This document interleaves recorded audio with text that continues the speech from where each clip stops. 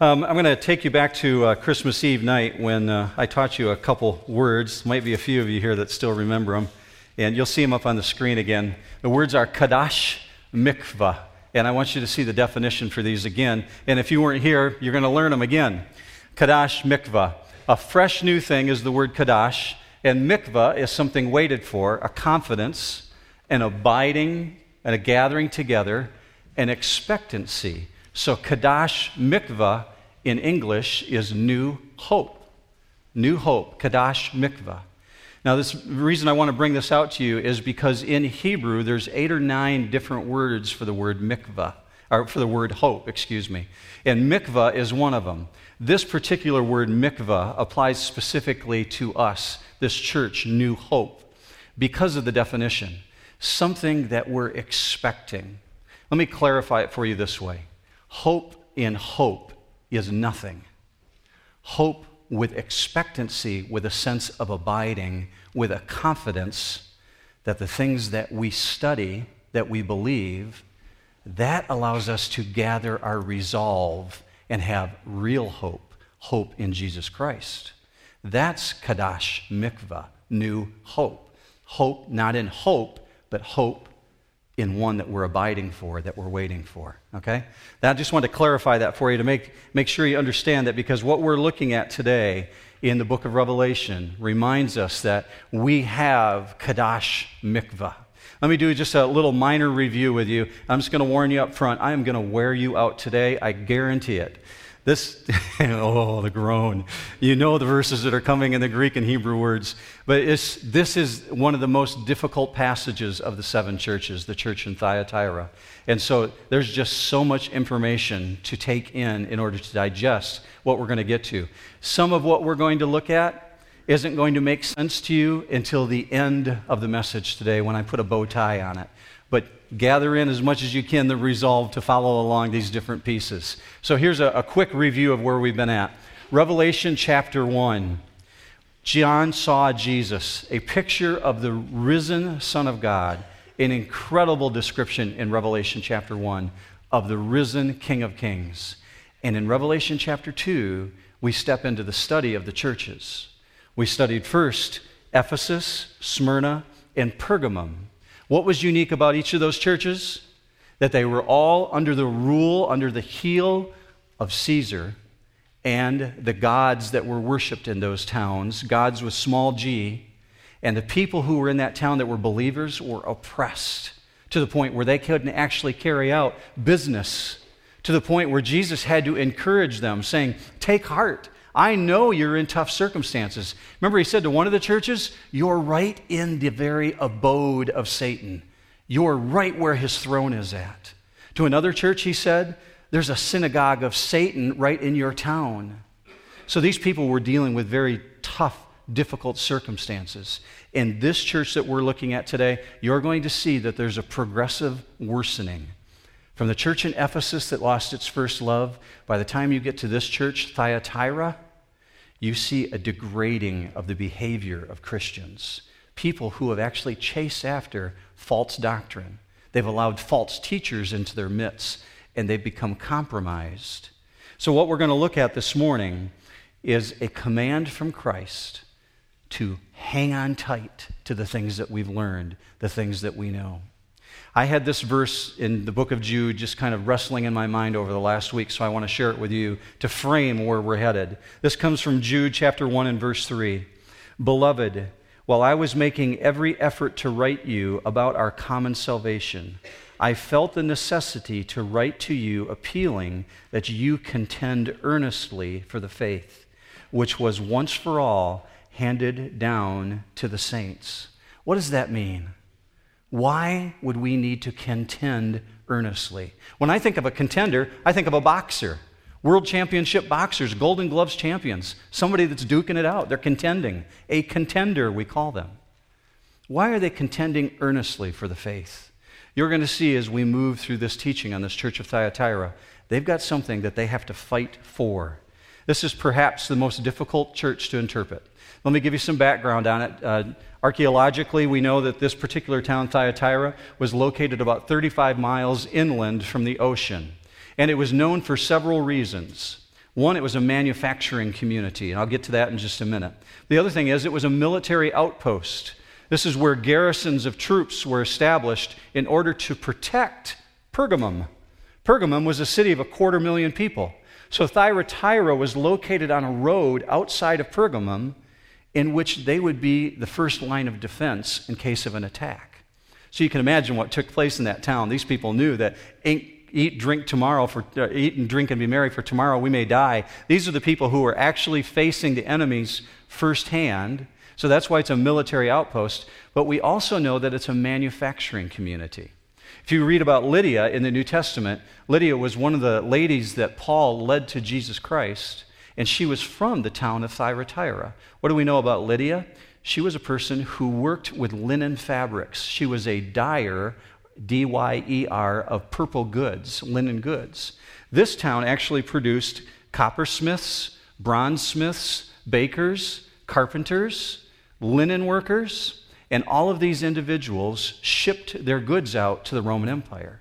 But in order to be a participant in working within this city, you had to belong to the union. You had to be a guild member. Otherwise, you were not allowed to participate. And so these people find themselves in a situation in which they're living in a town in which there's much manufacturing taking place. As a matter of fact, let me show you a quote from an archaeologist who discovered an inscription.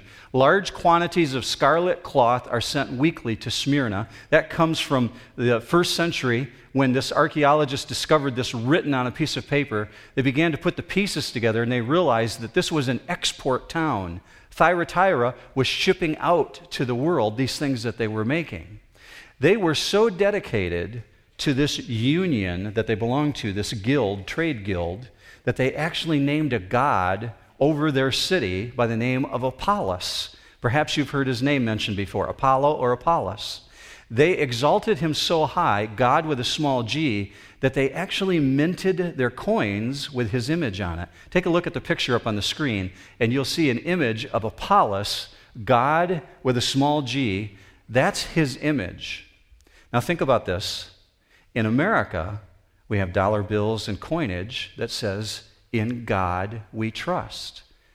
These people had the picture of their God actually put on their coins. So we have a church, Thyatira Church, in the midst of a community where their coins actually have the pictures of a God on it. They have to participate in these temples in which they celebrate these gods with the trade unions, or they can't do business. And it's a military outpost. That sets the background for this verse that we're about to step into. Revelation 2 and verse 18, if you have your Bibles. If not, there's Bibles in the pew racks in front of you. And if you don't own a Bible, you are welcome to take one of those with you today when you leave. We really would like you to own a Bible, so feel free to take that. Revelation 2:18. I should mention the handouts that you have. Again, I filled in the blanks here for you in case you miss any along the way, and they'll be on the in front of the podium after the service if you need to grab that to fill any in. Revelation 2:18.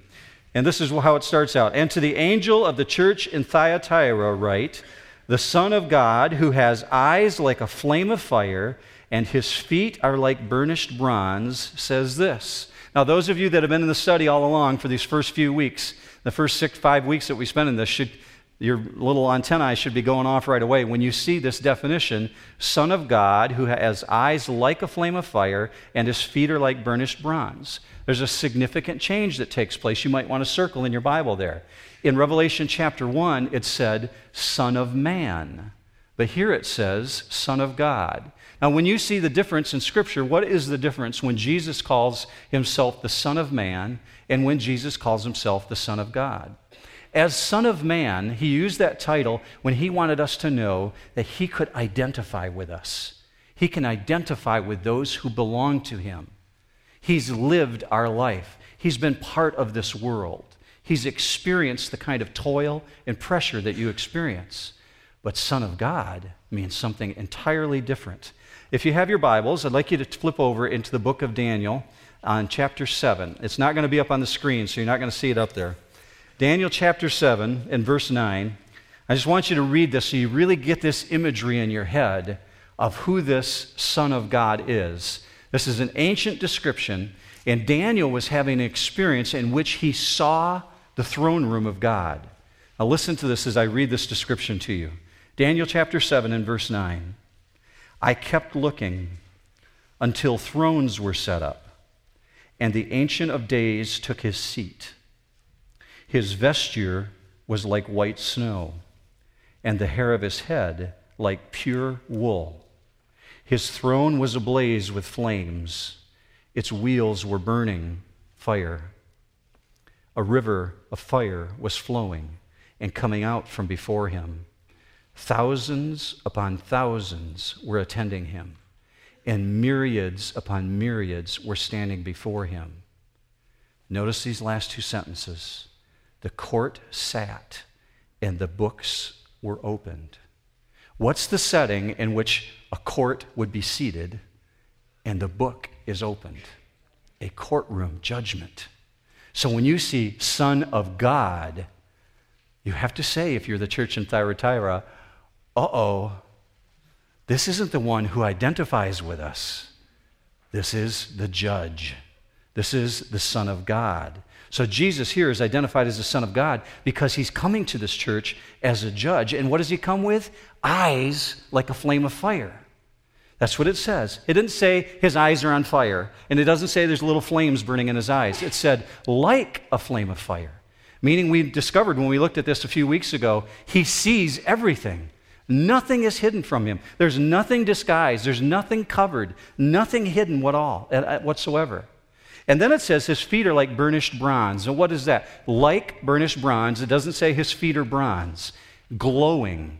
And we remember from a few weeks ago, the picture of that is the judge, the one who comes trampling out sin. That's always the picture when the feet are of bronze in Scripture. So we've got Son of God, courtroom, books opened, coming before them, eyes that see everything, feet that glow brilliantly, and ready to stamp out sin. And what does he say to them in verse 19?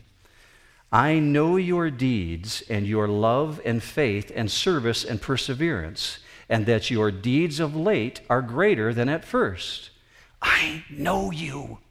I know you. I see you.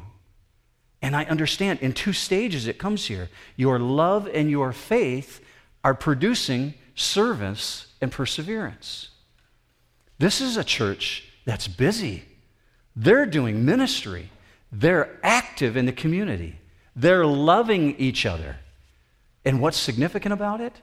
They're increasing in their growth. Their deeds of late are greater than at first.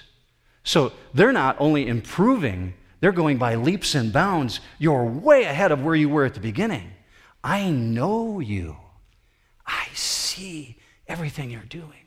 And you love each other. And it's improving. That's to be commended. But like we talked about in the very first week, this is a performance review. And so here comes the other shoe. Verse 20. But I have this against you, that you tolerate the woman Jezebel, who calls herself a prophetess, and she teaches and leads my bondservants astray so that they commit acts of immorality and eat things sacrificed to idols. I gave her time to repent, and she does not want to repent of her immorality. His eyes of fire see everything, and what does he see? I want you to see this Greek word. He sees something very specific about this congregation. Iao. Iao. Let be, permit, or leave alone.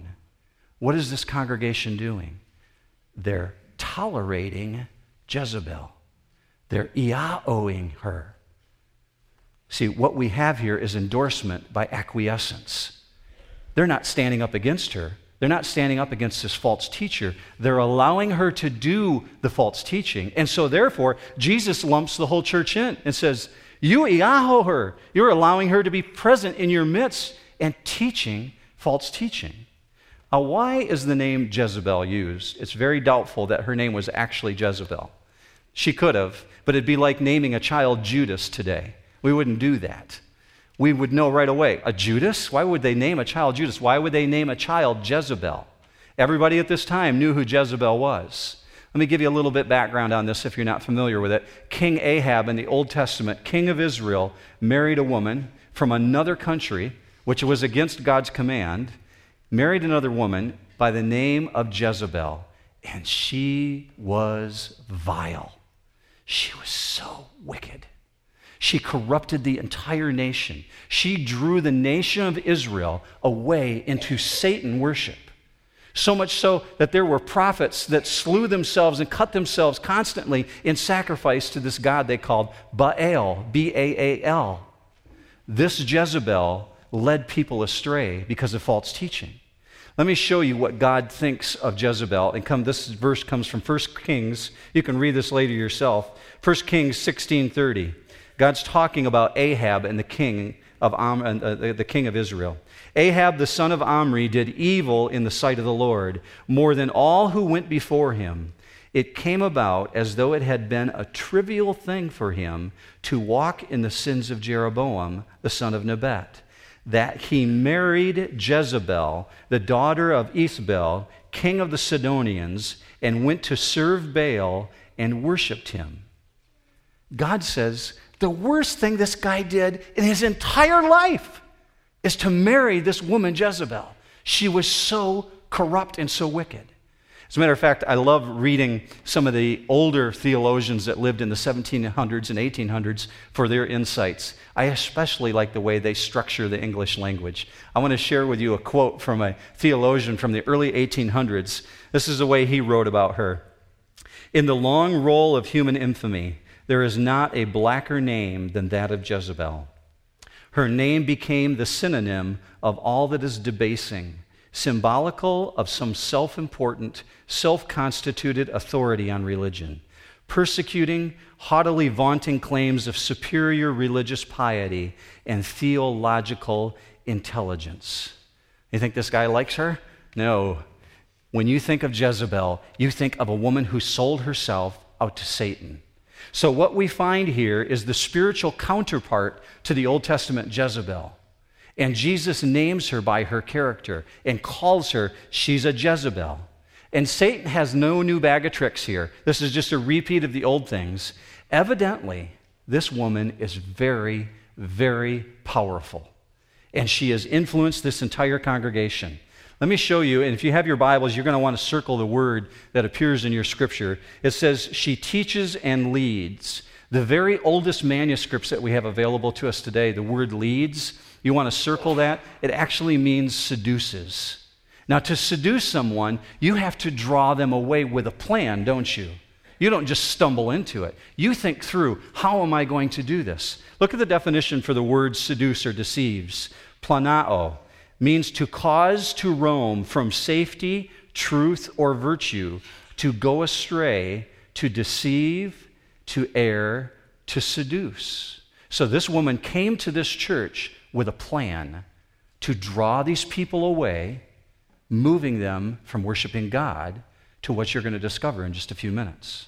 I want you to note very specifically the progression of God's judgment. What does he say first? I gave her time, but she does not want to repent. Literally, she doesn't want to come out of her behavior. I notice here that even the wickedest person has the opportunity to repent and get right with God, but she chooses not to. God does not hate what he's created. God loves everything that he's created, even the Jezebels. And he gave her time to repent, but she didn't move forward.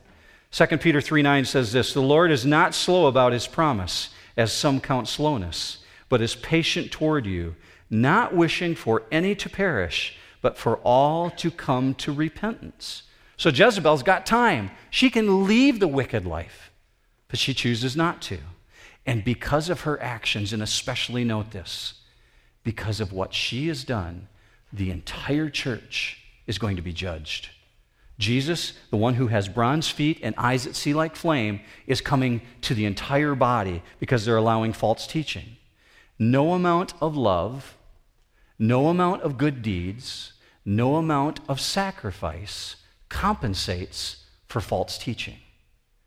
We could be the busiest church, loving everybody in the community, giving away everything that we have, but if we have false teaching, we stand in judgment of God. So doctrine has to be right up there at the very top. We have to avoid both extremes. What happened in Ephesus? Ephesus, they're really good about doctrine, but they rejected the love of Christ. This church, Thyatira, they're really good about love, but they're moving away from accurate doctrine.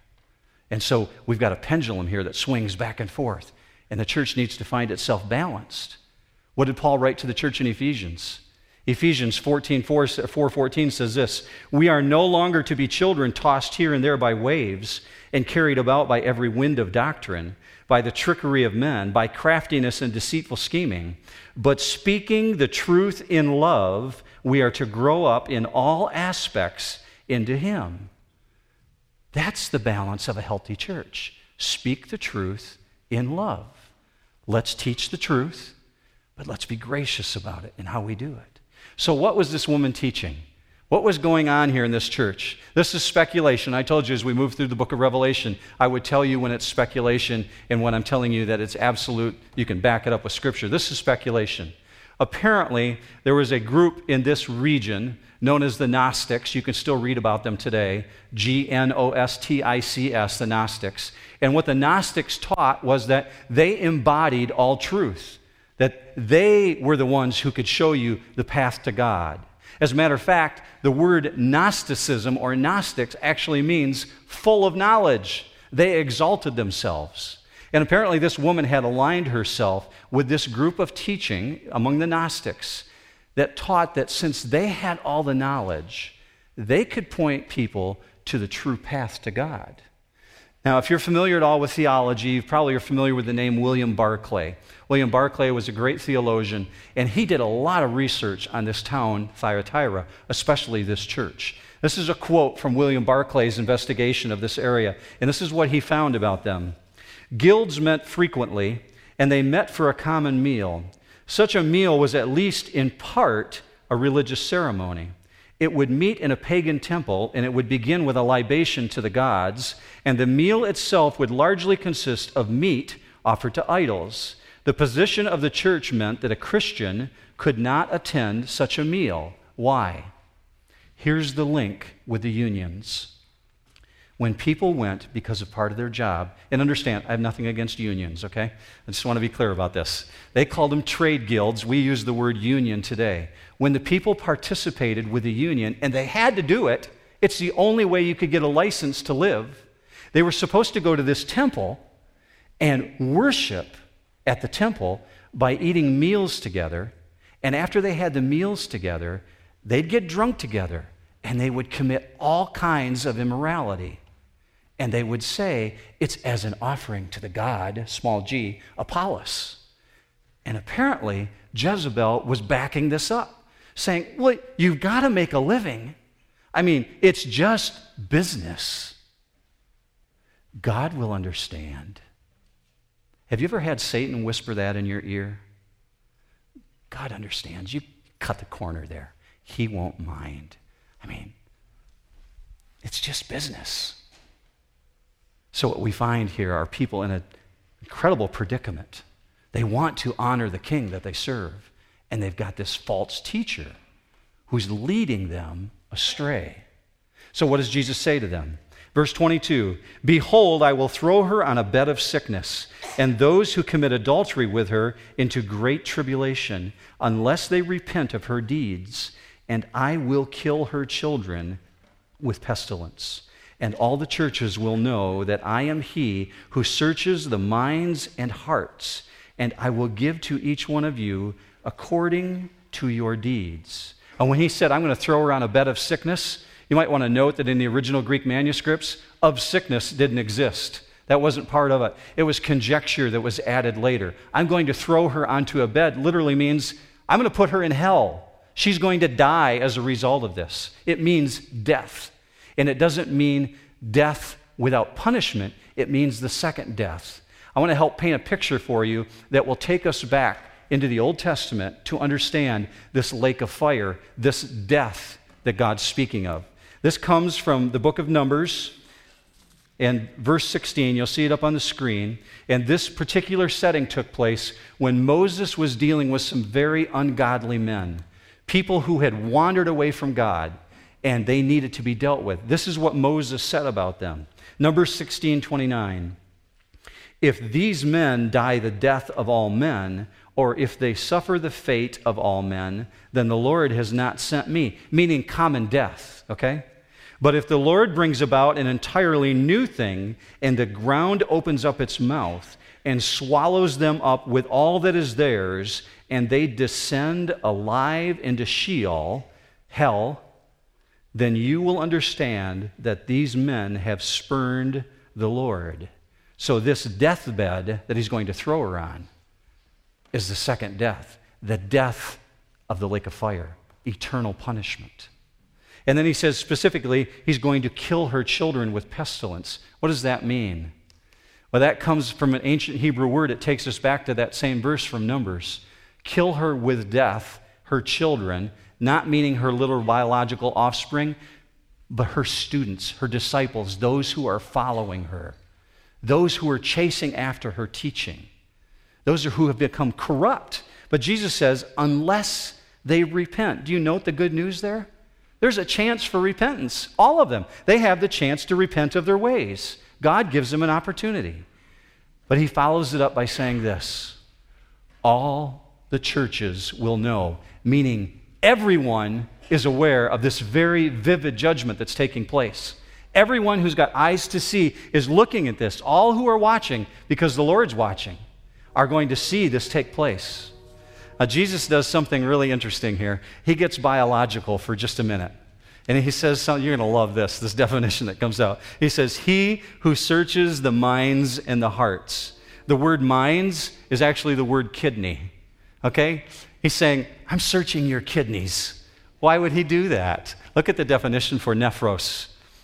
A kidney, plural figurative, the inmost mind, or what's called the reins of the body. Because the ancients believed that everything that resided within your internal organs, especially your kidney, made up who you were emotionally. In other words, if your kidneys aren't working, you aren't feeling very good, okay? So they believed that the kidneys, the inmost part of your mind, everything developed from that thought process. So he says, your mind and your heart, I see you. I know everything about you. I search your mind and your hearts. I know you're chasing after this Jezebel. I'm going to give you a chance to repent. But if not, all the churches are watching, and they're going to see what takes place. The omniscient Lord has eyes to watch it all. So what does he say in verse 24? But I say to you, the rest who are in Thyatira, who do not hold to this teaching, who have not known the deep things of Satan, as they call them, I place no other burden on you. Nevertheless, what you have, hold fast until I come. Who do not hold to the teaching, what does that mean? Those who have not allowed themselves not only to align with Jezebel, but to have come in contact with her. Literally, who have come near her. Now, you think this might just be for the church in Thyatira. I will tell you, there are churches all over the nation, all over the world, who are presenting false teaching about the path to God. They fail to declare that Jesus Christ said, I am the way, the truth, and the life. There's no other path to God. I am the only way. And there's many churches that do not proclaim that today.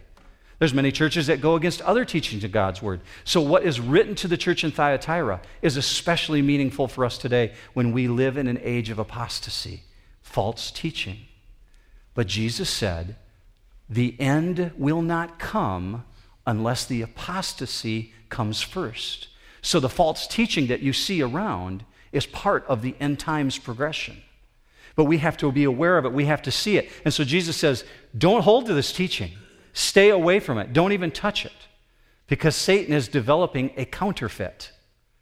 Christ, anti-Christ. Meaning every time God has something good, Satan develops a counterfeit. So what you find here is counterfeit teaching, that there's other paths to God. He uses a very strong word. A word that he uses is kratao, and it means hold fast. That's why it says that right there in the verse. It literally means with a grip that will not let up. Hold fast to the things that you've learned. Church, hold fast to the things you've learned about Joseph, about Abraham, about Jacob. What we're discovering through the book of Revelation, hold strong to it because you have the Kadash Mikvah. You have the new hope. You're the ones who are going to be able to go out and tell the world about this new hope. But if you don't hold fast to it, if you don't kratao it, you have nothing. That's why we don't just hope in hope. We have hope of expectancy that what we read here is actually going to happen. So this excellence that we seek in Christ requires a really tight grip, a firm grip. This is how he closes it out in verse 26. He who overcomes and he who keeps my deeds until the end, to him I will give authority over the nations. And he shall rule them with a rod of iron, as the vessels of the potter are broken to pieces, as I also have received authority from my Father. Now, when you read that, you want to go, what? I don't get it. Let's do that one again, okay? So let's read it again. Verse 26.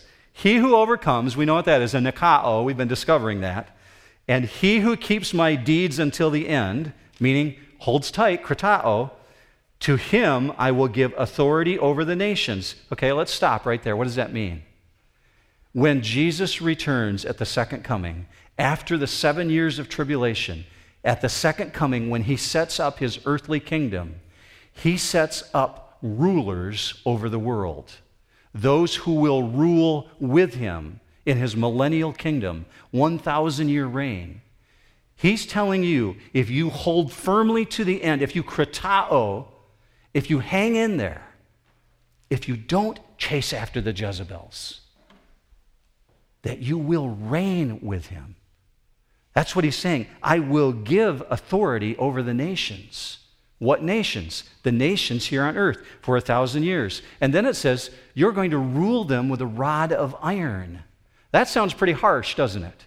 A rod of iron. Rule comes from the word that we have for the word shepherd, meaning to tend over the flock. Rule over from the word I messed this up in the first service. Poimene. Okay, any Greek students in here? Poimeneo, okay. To tend as a shepherd, or figuratively, to supervise, as in like feeding cattle, to rule over. So when Jesus sets up his earthly kingdom for the 1,000-year reign, and those who are nakao, who are overcomers, rule alongside him, you will rule as shepherds tending over a flock. But then he throws this part in here about breaking pottery. What's going on there with that? As the vessels of the potter are broken into pieces, he shall rule them with a rod of iron. Meaning that during the first reign, the millennial kingdom, there will still be sin on the earth. There will be those who will wander away from what the king has set up. And those who have the rod of iron will tend over those who follow Christ faithfully. But those who rebuke and chase away will be shattered as with a rod of iron, like a potter breaks a vessel. So what we find here is a twofold prophecy. You get to rule, but you rule with authority, and the authority comes from Jesus Christ, from the King. So, verse 28, and I will give him the morning star. As theologians go many different directions on that particular passage, the morning star. Specifically, what I believe it means is Jesus is talking about himself. That he says, I'm going to give you the glory that I share with myself. Actually, it comes from Revelation 22:16. I, Jesus, have sent my angel to give you this testimony for the churches. I am the root and the offspring of David and the bright morning star.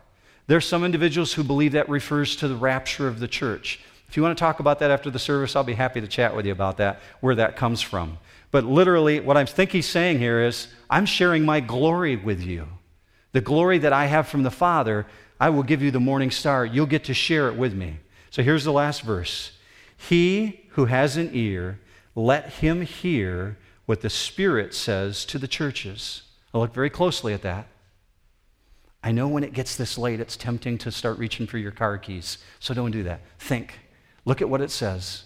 He, singular, you personally, who has an ear, singular. Let him hear what the Spirit says to the churches. In other words, all of us. He's speaking to all of us. He wants us all to hear this. You can be nekao. You can be overcomers. And if we're overcomers, what have we learned? We've learned that if we live in the very abode of Satan, just like these churches, if we live where his throne is set up, we may hear the craziest of teachings. We may hear people that are way out in left field. But if we hold tight, if we kratao to the things that we know to be true from the Word of God, this is what he promised us. From Revelation 2:7, to him who overcomes, I will grant to eat of the tree of life. Revelation 2:11, he who overcomes will not be hurt by the second death, the lake of fire. Revelation 2:17, to him who overcomes, I will give a new name. And this promise, he who overcomes, to him I will give authority over the nations. We get stuff. We get to be with the King of Kings and rule with him. So why did I start out in the book of Jude talking about contending for the faith, fighting, earnestly, duking it out? Because there are those who are seeking to steal it away, to lead God's people astray. Look at the definition for the word contend, and I'm going to let you go. I told you I was going to wear you out today. Apagonizomai. This is what it means, to struggle for, earnestly contend. So let me read Jude to you just before we pray. Jude 1. Behold, beloved, while I was making every effort to write to you about our common salvation, I felt the necessity to write to you appealing that you contend earnestly for the faith which was once for all handed down to the saints. Verse 4. For certain persons have crept in unnoticed, those who were long beforehand marked out for this condemnation, ungodly persons who turn the grace of our God into licentiousness and deny our only Master and Lord, Jesus Christ. There's the danger.